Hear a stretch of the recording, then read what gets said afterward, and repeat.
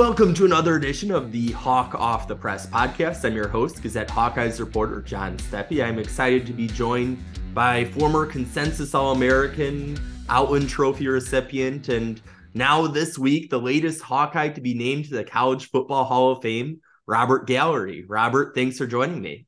You bet. I appreciate it. So what was the moment like when you found out that you were going to be a Hall of Famer? It was kind of a fluke deal. It just gotten out of an appointment, and Steve Rowe called me. And I had his number in my phone, obviously from the past, and wondered what he wanted. The story was that I was supposed to get a FedEx from the Hall of Fame, but because of the weather we've been having up here in the mountains, FedEx, wasn't making it on time. So he just wanted to let me know that it was going to be released in a few minutes, and it was actually great. It was great to hear somebody, a familiar name, call, and it was kind of shocking. I was pulled over, so I had good service, and it was very, very humbling. I was kind of thrown back. Obviously I don't follow when they release the awards. I knew I was on the ballot, but that's about all. To get that call, it was turned out to be a pretty exciting day. And then you've had obviously a lot of awards and accolades throughout your career. Where does this one rank on that list? Yeah, I think this is it's right up there. I mean, this is the ultimate individual accomplishment. Not that I did it myself. Obviously it took great coaches and great teammates for me to get to this position, to be eligible and to receive this award. But it's humbling. And at this point in my life, I'm, not that those other awards weren't great, but it was, things were fluid back then. It was, even the Outland, it was on to the things after that and pro career. And, you never really had time to sit and reflect and enjoy some of those other awards, because I was always working to be better and to go to the next step and do the next things. But now it's, I can sit and reflect on, my time at Iowa, my career, all of the accomplishments I did get, to read them on paper and then to read, what it takes to get into the Hall of Fame. It's, I'm very, very thankful. I'm very humbled, and to be on that list of guys that have made it from Iowa, the other 10 guys, players that is, and there's some obviously some legendary names on there. So to have my name thrown in with theirs. I'm thankful and humbled, like I said, and it's very exciting. It's I think this is right up there. It still hasn't quite set in, I think, after the banquet next December, but it's it's the ultimate award at that level. Did you get a chance to see the other names? You're on kind of a star-studded class here going into the Hall of Fame. Yeah, no, it's definitely, there's guys like myself that were early in the process. There's guys that have been on the ballot for a long time that are of the earlier eras. So yeah, to see some of those names, I recognize obviously a lot of them, and just to be a part of that group is great. But for me, it's to be added to the list of guys from Iowa. That's the real honor for me, is to represent the University of Iowa and be named with those other guys that are already in the Hall of Fame.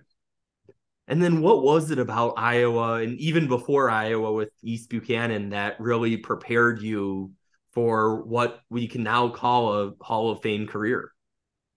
Yeah, it's the time to reflect on that. It was a lot of things. It was a good upbringing, great parents that brought me up right, taught me how to do things, how to work hard, how to finish things, how to be consistent and really go after what you want.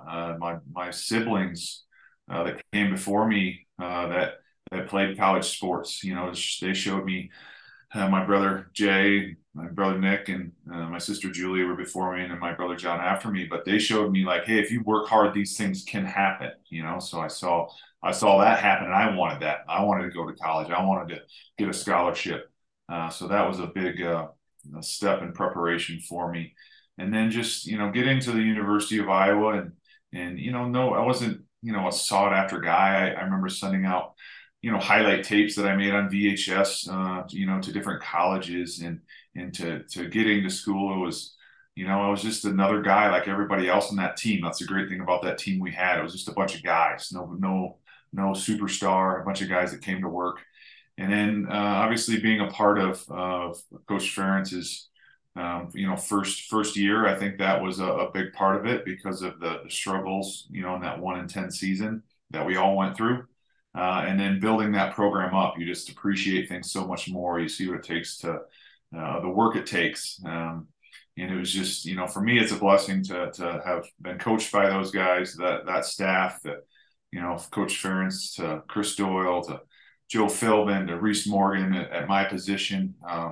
And just to work with those guys, work within the system, and the to be at the University of Iowa, and the values that the people have there, and be a in-state guy. It was just obviously meant a lot to me. And now, about 2 decades or so later, what were some of those favorite moments from your time there?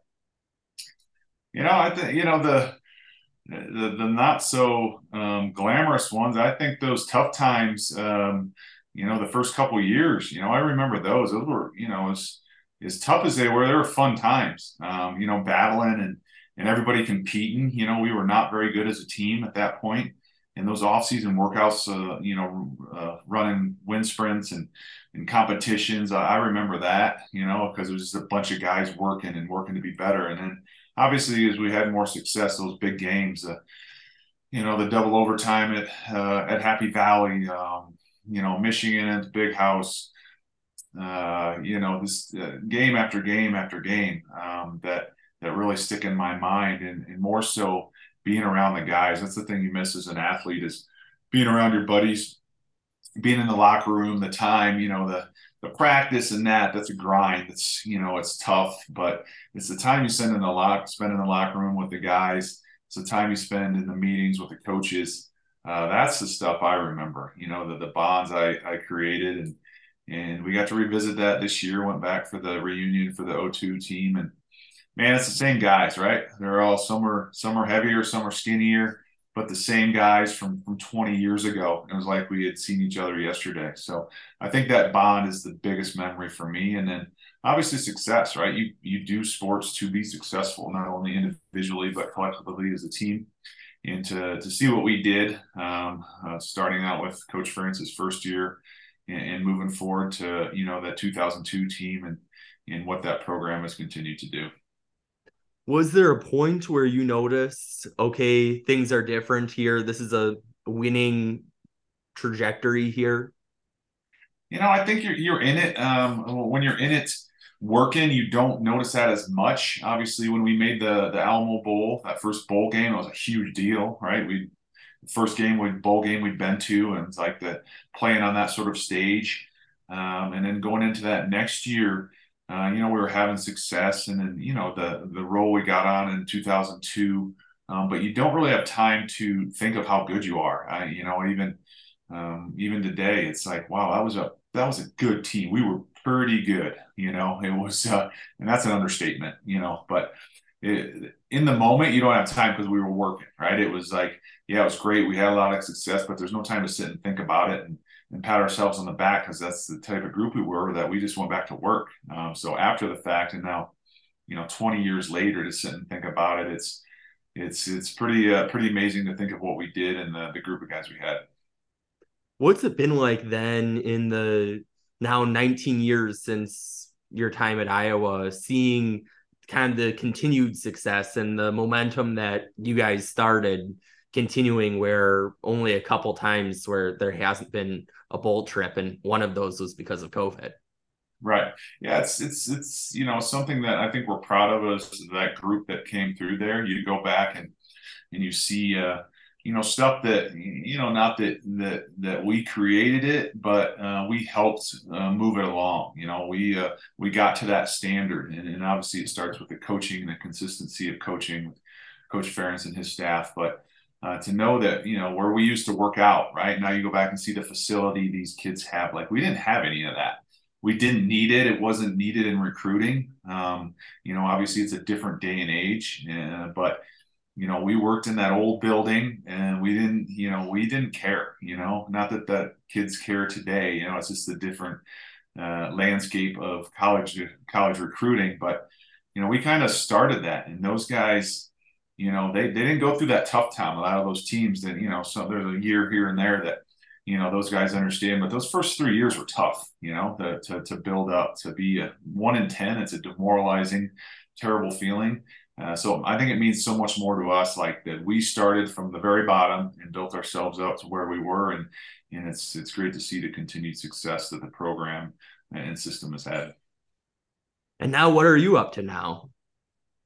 We live out in Lake Tahoe, California, and we got 3 kids. I got two girls and a boy that are very active in sports, and so we're doing, just being a dad, doing their sports, and volunteering, coaching flag football, doing that stuff, outdoor stuff, and just enjoying the time I have. I also been working with a friend of mine who's retired. He's actually a ex-college football player, retired Navy SEAL, who started a foundation for awareness and helping against suicide prevention for military, and we're getting into the mental health side of it for athletes also. So putting time and effort into that, because we all put ourselves through a lot. And, obviously I'm a huge military supporter. So trying to raise awareness with them, and just enjoying life, and enjoying seeing my kids grow up and do all their things. And for people listening who are wondering how they can support the foundation, what's the best way for them to do that? It's if they go to Veterans Exploring Treatment Solutions. It's run by Marcus and Amber Capone. Marcus Capone was a college football player, like I said, and then a 13-year Navy SEAL. And they're doing raising awareness and doing studies for alternative treatments for guys with TBI, traumatic brain injury, PTSD, things like that. So if you go visit their website, it's donations. They're doing studies, things that help these guys. Unfortunately, right now they have to go out of the country to do these treatments. But it's something that's really taken shape in the military community, and I hope to bring it on to the athletic side, because it's the things that go on in battle and in football and in war. It's a lot of damage to the brain and to the body, and it's these guys are doing some great things to help these guys out. And then with your kids, what did they think about now their dad is a Hall of Famer? Yeah, it's pretty cool. They talk about it. They kind of, I think they understand it now, what it really means. They're always asking questions about, oh, did you play with that guy? Well, no, he's 30 years older than me, or guys now that are playing. I'm like, no, they're so the whole the age gap thing. But they think they're obviously very proud. They're proud of what I've accomplished when we go back to football games. When they go back to Iowa women's games, because of my wife. I think they think it's pretty cool. We watch a lot of Iowa football and a lot of Iowa women's basketball here in our house, and it's pretty special to share that with your children. So I assume they're too young to get recruited. Yeah, they're 13, 10, and 7. So although the recruiting process these days is a little crazy, but they're just doing everything. We want to raise them like we were raised, to do all sports, to be well-rounded. If something happens, that great. If they want to go after something as they get older, but right now they're doing everything. They're snow skiing, soccer, basketball, volleyball, anything they want to do, we're letting them do. And but it's also, we're not gonna, they're not me. I'm not gonna force my son to be be into football if he's not. He is very into football, but we want them to get there, figure out what they like, and then hopefully if it's something they want to do, go after it and see what they can do with it. Well, Robert, thanks for joining me. You bet. Appreciate having me on. And just wanted to say I'm very, very honored to be named with those other guys from Iowa, all those guys. So I'm very, very humbled to be on that list of those names, because obviously those are some legendary names that are up there. So I appreciate you having me on, and we'll talk soon. Sounds good. And thanks to our listeners for tuning in to another episode of the Hawk Off the Press podcast. Until next time, we will talk Hawks later.